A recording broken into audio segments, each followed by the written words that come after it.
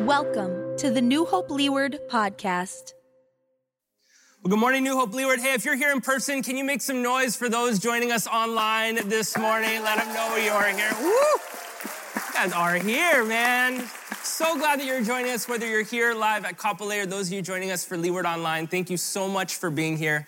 My name is Josiah Norgan. I'm the senior pastor here at the church. And today we're starting a series. You heard we're going through the book of Colossians together. And Colossians is one of 21 epistles in the New Testament. Basically, they were letters written to specific churches or specific believers. And most times what they would do is they would tackle problems that were going on in those churches. But they're so rich with truth of who Christ is, what he has done, and how we are to live in light of that. So though they were written for others, really they were written for you and I. And I love when we get to go through a book of the Bible together, verse by verse. And even when I preach, I do my best to stay in one text because it reminds us that the Bible is not a collection of random stories and proverbs. It's not a collection of just random pieces of encouragement where we treat it like a buffet, taking the parts that we like and leaving the parts that we don't. Because if we just picked verses that we liked or even parts of them without context, we can make the Bible say almost whatever we want. Like if your friend asks you to run the Honolulu Marathon with them this year, you can tell Pastor Justin, I would love to, but Proverbs 28:1 says, the wicked run away when no one is chasing them. Therefore, I cannot. Stop tempting me. This one is so dumb. When your kid doesn't want to clean the house, you could say, hey, John 11:35, even Jesus swept. I know, that's so dumb. That's so dumb. But I was going to do it anyway. I said I would. We take out little portions of scripture sometimes, not even a whole verse. And so you could get really creative. If your friend says, hey, can I get a ride to the airport? You could say, hey, I'd love to. But Isaiah 54:17 says, no. No. No weapon formed against you shall prevail. But just no, no. Why not? Husbands, please don't do this. Okay, next time you fight with your wife, and she's going on and on and on, you can be like, you know what, babe? John 16:3. Will your long-winded speeches never end? What makes you keep talking? Okay, don't do it. Don't do it. But ladies, if he does, I got ammunition for you. You can be like, okay. 2 Kings 2:23. Get out of here, Baldy. Okay? That's in scripture. Look it up. You're like, that's not in there. Look it up. Bears maul a bunch of teenage boys after. Look it up. I'm serious. It's there. Like it is in scripture, okay? Then fellas, when you feel really bad, you can go back to your spouse and you always hit them with Song of Solomon, okay? If you want to really impress your lady, that's the scripture that you go to. Song of Solomon 4:2. I already picked it out for you. Your teeth are whiter than sheep freshly washed. They match perfectly. Not one is missing. Okay, please don't do any of that. As ridiculous as all these examples are, that is often how you and I treat scripture. We pick a verse or a part of a verse so that we can use it for that moment. Now, there's nothing wrong with clinging to a certain set of scripture, memorizing it and studying it or quoting it, but it's important for us to remember that scripture is so much deeper than that. Would you say amen? It's rich with history. These are real people, real stories. It's rich with context. And so it must be read with those in mind. So we're not just going through the book of Colossians together. My hope is that you and I would learn how to handle scripture a little bit better. Now, if you have your hard copy Bible and you go to the opening page of the book you're about to read, so this is a very quick hack for you. If you just go to the opening page, you can learn a little bit about the book you're going to read, when it was written, who it was written for, who it was written by, and why it was written. So I already did the homework for you. Colossians was written in about 60 AD by the Apostle Paul. Now, it was written from house arrest in Rome, and it was written, believed, at the same time as Ephesians, Philippians, and Philemon. And so he wrote it to the church in Colossae, and it's a little bit different from, especially Ephesians and Philippians are pretty happy books. Like he doesn't really tackle all these really giant problems in the church, but Colossians was a different story. There was some strange teaching that was making its way into the church, And so what Paul does, because this is a new faith, it's essentially a new religion, a new way of life. So what they often do in the epistles is they set this new foundation for everybody of who Christ is, how they are to live. And as he does that, he's going to reset a foundation for you and I. I believe this is going to be a very enriching experience over the next several weeks. And I would encourage you, if you're not in an Ohana group, to jump in one during this series, because we're going to cover almost every single verse on the weekend, but there's some that will only be covered in your Ohana groups. So if you really want all there is to get out of this series, you can still jump into one now, or you can even just grab a couple friends and do it together, because we have studies ready for you every single week. So Colossians 1:1, and we're going to go up to 1:14 today, and we're just going to kind of take it piece by piece. So verse 1, Paul, an apostle, meaning one sent, of Christ Jesus by the will of God, and Timothy, our brother, to God's holy people in Colossae, the faithful brothers and sisters in Christ. Grace and peace to you from God, our Father. So even these parts that we speed read through, there's things to gather here. Paul starts out introducing himself. In those days, you would introduce yourself at the beginning of the letter, not just the end of the letter like we do today.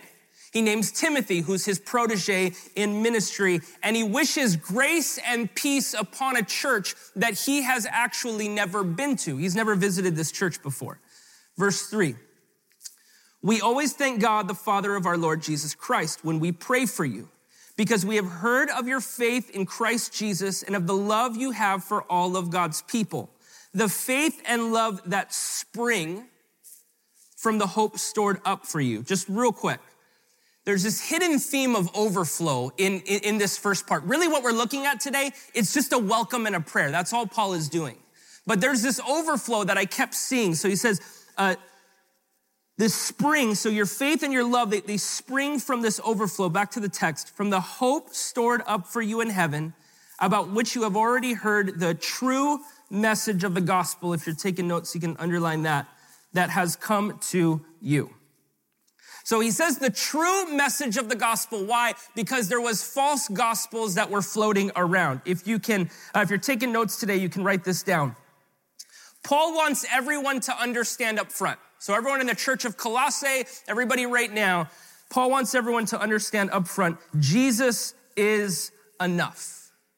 And he's going to spend really the first half of this entire book, the first 2 chapters that we're going to go through this over the next couple weeks. He's going to spend it trying to get us to understand that. Now, the false teaching floating around the church, it was a mix of Judaism, Gnosticism, and asceticism. And if you don't know what either of these words mean, I had to look some of them up for you, so don't feel bad. I'm going to explain it real quick. Judaism essentially said, follow Jesus, but follow all the Jewish ceremonial laws too. So it was Jesus, but it was Jesus plus good works or strict legalism. Gnosticism was a little bit harder to put your finger on because it had so many different beliefs. But basically, the Gnostics believed that they had a special knowledge. That's where they get that word, special knowledge that only came from God.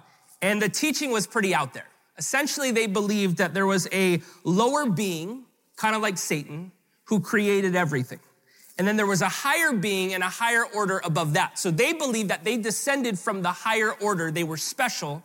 And what Gnosticism did, it gave them an unrealistic view of themselves. It puffed them up. It caused them to worship the higher order. They would worship angels and diminish Christ. They said Christ was just a created being and he was just a man. So it was Jesus, kind of Jesus, plus special knowledge, which eventually branched into asceticism. Now, asceticism, you guys actually, you may think like, I've never dealt with this before, but we all have an aunt, especially here in Hawaii, where everything is demonic. You know what I'm talking about? Like you color your hair and she's like, oh my gosh, it's a demon. Okay, so like that, those kind of people. That's kind of like what asceticism is. It's pretty much, if everything here on earth was created by this lower being, then that means every single thing on this earth is evil. So it all must be avoided, it must be rejected, and even your bodily desires, even the ones that aren't bad, rejected too. So it's like the more miserable you were, the more holy you were. So it's Jesus plus strict legalism. Now, they didn't have any of these labels. Nobody was walking into the church saying, hey, I'm a Gnostic. It just was kind of creeping in to Christianity. And Paul's message to them back then, and his message to us now, is it's not Jesus plus anything. If you have Jesus plus anything, you have Jesus and nothing. It's not Jesus plus anything because Jesus is enough. Would you say amen? You can't finish the finished work of Christ. It's already been done, although we try. Let's go back to the text. So Paul goes on, he says this, in the same way, the gospel is bearing fruit and growing throughout the whole world, just as it has been doing among you since the day you heard it and truly understood God's grace. Now, it wasn't spreading necessarily over the entire world, but the entire Roman world, which was pretty vast. Like we talked about last week, it was this little mustard seed that was growing into more they could have ever imagined. Verse 7, you learned it from Epaphras, our dear fellow servant, who is a faithful minister of Christ on our behalf, and who has also told us of your love in the Spirit. Okay, so Epaphras got saved in Paul's ministry. He goes to visit Paul in house arrest, and he tells Paul, hey, everything's going really great in the Colossian church, but also there's these things that I'm concerned of. So this is how Paul knew what to write about in this letter. Now, I know that we're kind of ripping through these verses. We're up to verse 9 now, and this is where we're going to kind of slow down at this point. So let's jump in, verse 9. For this reason, so because of your love in the Spirit, since the day we heard about you, we have not stopped praying for you. We continually ask God to fill you, so again, there's that overflow again, to fill you with the knowledge of his to fill you with the knowledge of his will through all the wisdom and understanding that the Spirit gives, so that you may live a life worthy of the Lord and please him in every way, bearing fruit in every good work, growing in the knowledge of God. Okay, I'm going to be honest. When I looked at the verses I had for this weekend, I was like, who on earth split up the book of Colossians this way? I realized I'm the idiot who did, okay? So these verses, it's just these super long run-on sentences that Paul is saying. And there's all these words that he's throwing at us. So I realized when we read this part, we usually just kind of like our brain kind of shuts down as we read these super long sentences.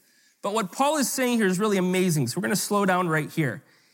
He's talking about an overflow, and he's going to address three things that are meant to overflow in us as believers. He's going to talk about it in this verse and some of the ones after. And so the first one he talks about is knowledge. You can write this down. Paul prays that we would have a knowledge that overflows into change. Another way you could word it is wisdom, which is the application of knowledge. But I wanted to make it even more simple. Knowledge that overflows into change. Now, there is more knowledge to consume than ever before as human beings. With the age of the internet, there is more to read, more to study than ever before. And I would make the argument that though there is more knowledge in the world than ever before, humanity is dumber than ever before. Would you say amen? My wife is saying amen somewhere about me. Okay, so like that. There's more knowledge than ever before, yet you and I, it seems like humanity, we're dumber than ever before. And you and I, when it comes to knowledge, we have this tendency to just consume. And we even do that with church. Now, there are some of you that we consume not even just one sermon on a weekend. There's multiple churches that you watch. You watch multiple different sermons. And I'm not offended if you watch another church, as long as you say I'm the funniest and I'm the prettiest of them all. I'm just kidding. That there is multiple sermons we watch, multiple podcasts we read, multiple verses. We're part of multiple HANA groups, multiple studies. There's some of us, we just consume and consume and consume, but when we do nothing with it, when you and I just consume knowledge and it doesn't actually change us, it's useless. Knowledge without change is useless. I told this story before. One time my kids were in the tub and I heard one of my kids start choking. And so I run into the room and I'm like, what's going on? And my son he has a cup of water in like the water that they're sitting in, which is so gross. And he's pouring it into his mouth and trying to breathe at the same time. Yes, he gets his brains from his father. So he's choking like as he's doing it. And between coughs, he tells me, Dad, I can breathe underwater. And I'm like, no, I've witnessed, absolutely you cannot. And he says, no, I can. And I say, no, you can't. And he stands up in the tub and he goes, yes, I can. And so me being the nurturing, loving father that I am, I say, show me, please. Sure enough again, like he starts coughing. And it's such a funny picture. I feel like God looks at me doing that sometimes. I'm doing the same things over and over again, expecting that I'm going to get a different result. And I'm learning through consequence, not wisdom, through consequence, over and over and over again. Knowledge without change is useless. If we're just full of knowledge, just think about water for a moment. Even the purest water. This one's not that pure. I can see backwash in it already. But even the purest of water, what happens when it just sits? Purest water putrefies. It rots. It begins to stink, right? If you left this out for a couple days, you would know not to drink this. The same thing happens with knowledge when it sits stagnant. It begins to stink. And this will happen in two very different ways for you and I. So if you go to church and you just hear the verses and you consume knowledge, but you do nothing with it, it'll stink either in the sense that you're just gonna feel this emptiness all the time. You're just gonna feel like a loser. You're gonna feel like an idiot. You're gonna feel like God doesn't wanna see you. No matter what I say on the weekend, you're gonna feel like it applies to everybody else, but it does not apply to me. Because everything I hear, I never change and it's always the same. So that's one direction. The other direction that you and I can go is if we're just filled with knowledge, we can kind of become like the Gnostics in the church of Colossae, where we just know everything. We're God's gift to Christianity, and everybody else needs to get it together, but not us. Knowledge, when it just sits, when it's stagnant, it does no good for us. And so Paul prays this. Look at the verse again. He prays that we would be filled with knowledge by the Spirit to the point of overflow. And this is what this knowledge is supposed to do. Verse 10, so that you may live a life worthy of the Lord and please him in every way, bearing fruit in every good work. Why do trees bear fruit? Not for themselves. If the tree holds on to the fruit rots just like the water does. It bears fruit for others. It bears fruit to plant seeds. Bearing fruit in every good work, growing in the knowledge of God. Where knowledge really benefits you and I is the place that it overflows into change. When it overflows into the place of you stepping away from things that kill your soul. And it's gonna take you multiple tries to do so. When knowledge overflows to the point that as we live in this world that just has all these different definitions of truth, that causes you to stand back on his truth. When knowledge causes you and I to love people lavishly and to serve sacrificially. When knowledge gets us to the place of not just consuming church, not just consuming good verses, but getting us to the place of saying, Jesus, if you did all of this for me, then I want to do something for others. That is where knowledge begins to benefit us, when it changes who we are. And Paul ends this section saying, growing in the knowledge of God. So although you're filled with all knowledge, you and I are still growing at the same time. You have not arrived. Would you say amen? You have not arrived, and neither have I. That in this life, you're always gonna be growing. You're not gonna figure out every single thing about God. If you feel like you have, well, then you're wrong. That you and I are always gonna be learning about God. We're always gonna be learning about who we are. He's always going to be transforming us.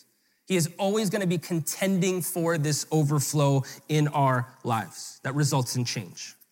Let's go back to the prayer.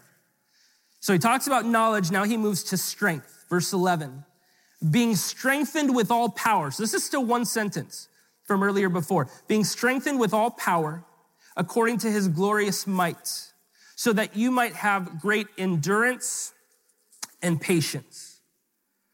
Paul prays that we would be strengthened with all power, not our power, but his power, God's power, to the point of overflow. You can write this down if you're taking notes today. strength that overflows into perseverance. Now, the words that he uses are endurance and patience. Endurance in the original translation, it means continuing through difficult trials. And patience, or long-suffering in the King James Version, which means to suffer long together, it means to continue on with difficult people. And I could use some endurance because it has been a tough couple years, and I could use some patience because people have been difficult. Can I get an amen? Okay, I was flipped off in Kapolei the other day, okay? In my own neighborhood, my good Christian neighborhood, okay? So there's a lady on the sidewalk and she's like doing something weird with her bags. And so I'm super nosy, man. So I just look and she stops what she's doing, stands up and just goes like this. I mean, except there's a finger that was up, and it was a solid one. All the other fingers were down. And I hadn't been flipped off in a long time. So while I drove by and all I saw was this, I think she saw me in the car like this. Because it's been so long. It's been so long since somebody did that to me. What am I saying? Oh yeah, people are difficult. And you and I, man, we have this tendency when we get stuck or we get tired, whether it be situations or whether it be people, we just want to give up. We just want to give up. Think about, I'm so sorry to rub salt in the wound. Think about how many bad seasons your football team has had. Jaguars. Think about how many bad seasons you've had. Your team, whatever team that may be, there's only a couple of us that are really happy about the Super Bowl. Yet through any season, you stick with your team.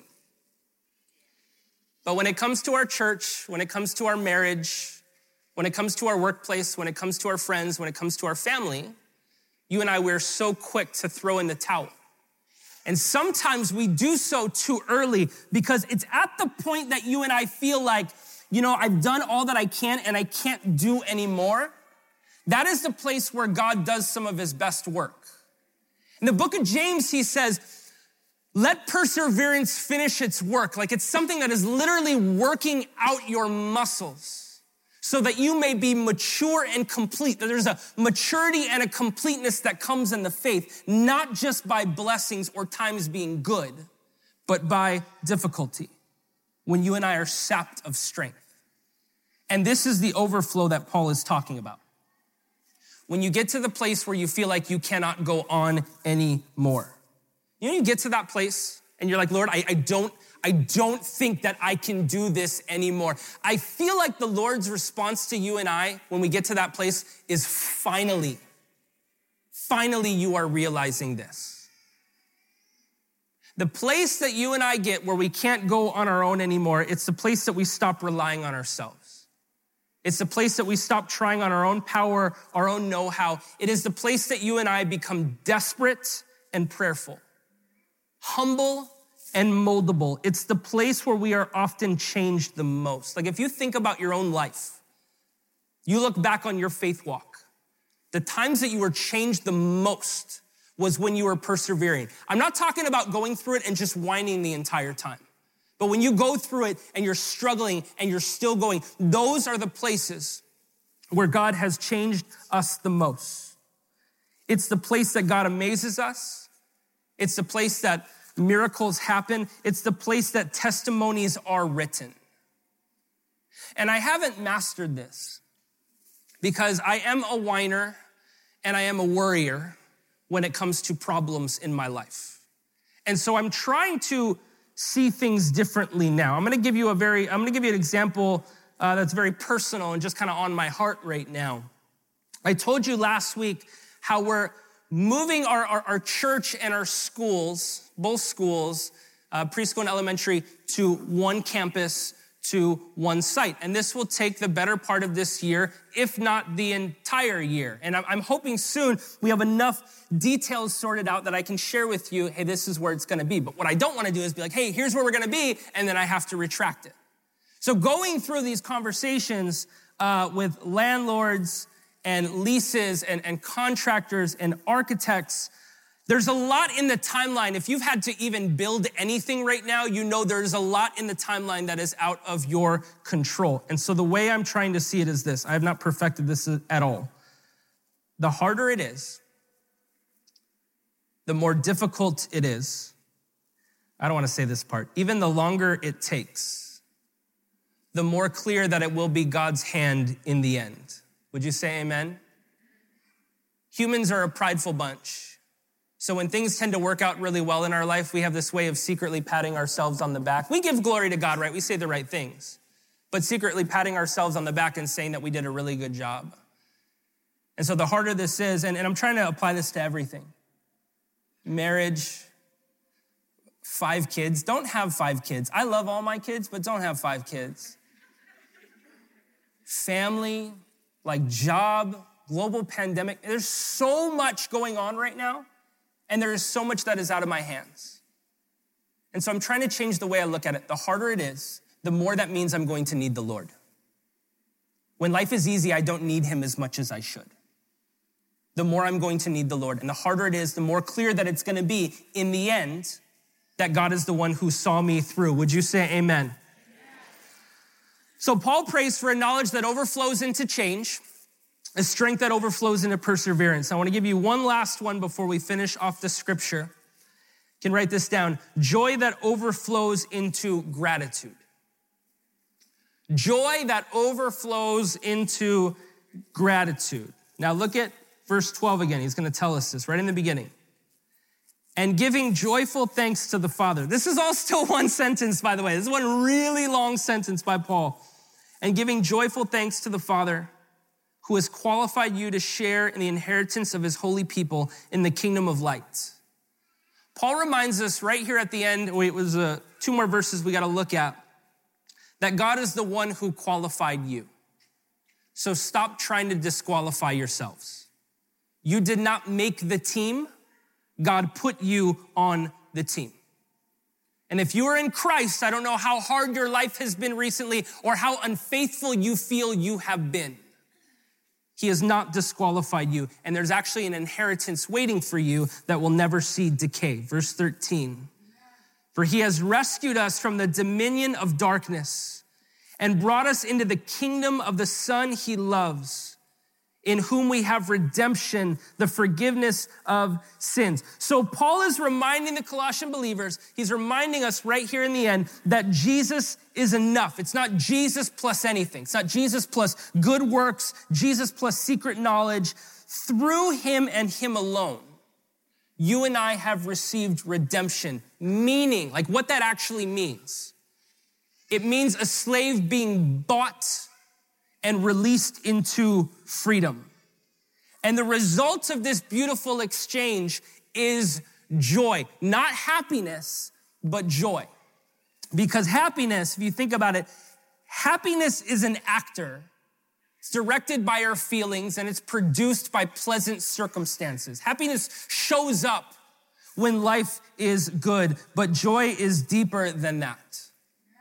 Joy is based on truths that do not change, promises that cannot be broken, and an inheritance that cannot be touched. Now, I don't think Paul meant for this to be taken in steps, and it doesn't need to totally be. Like, I don't want you to think, okay, I have to have knowledge now that overflows into change, strength that overflows into perseverance, and then I can have joy. Can I tell you that you can have joy today? Would you say amen? Nothing you need to do because it's what Jesus has done.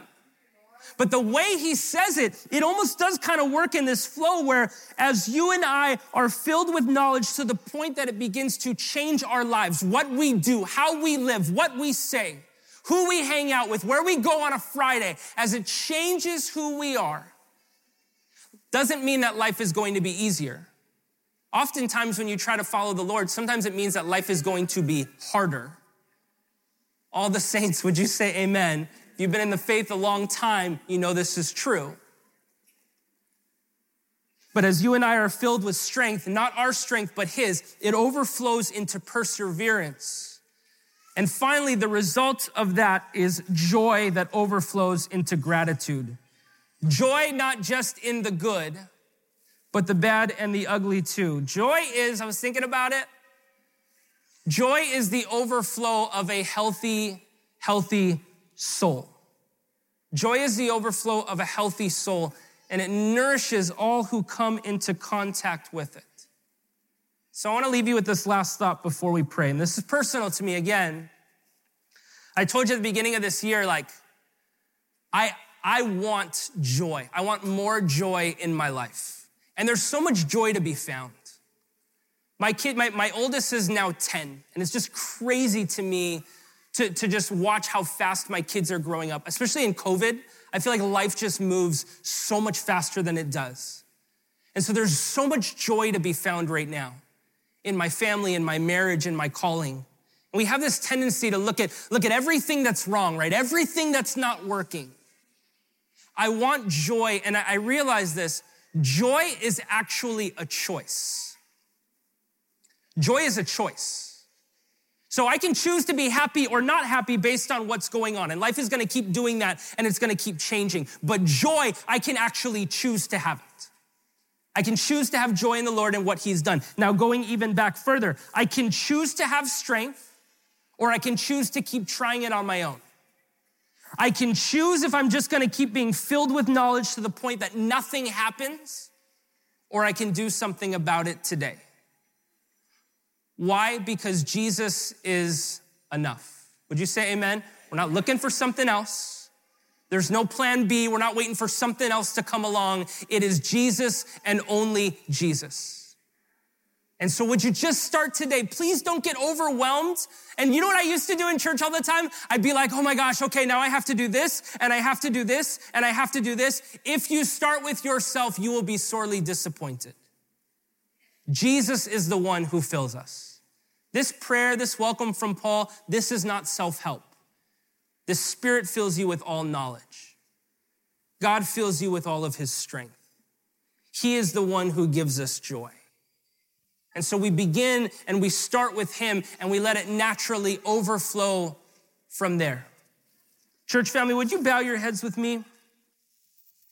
And let's pray.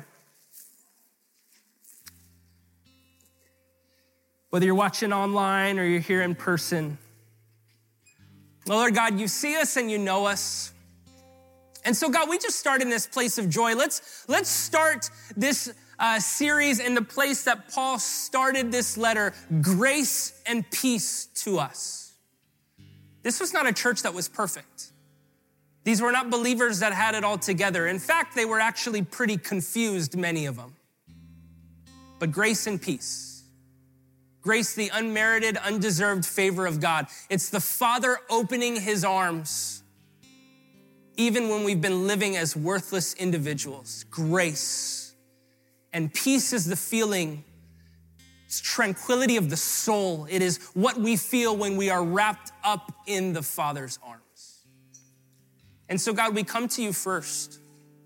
And we come to you from a humble place saying, God, we don't have all knowledge.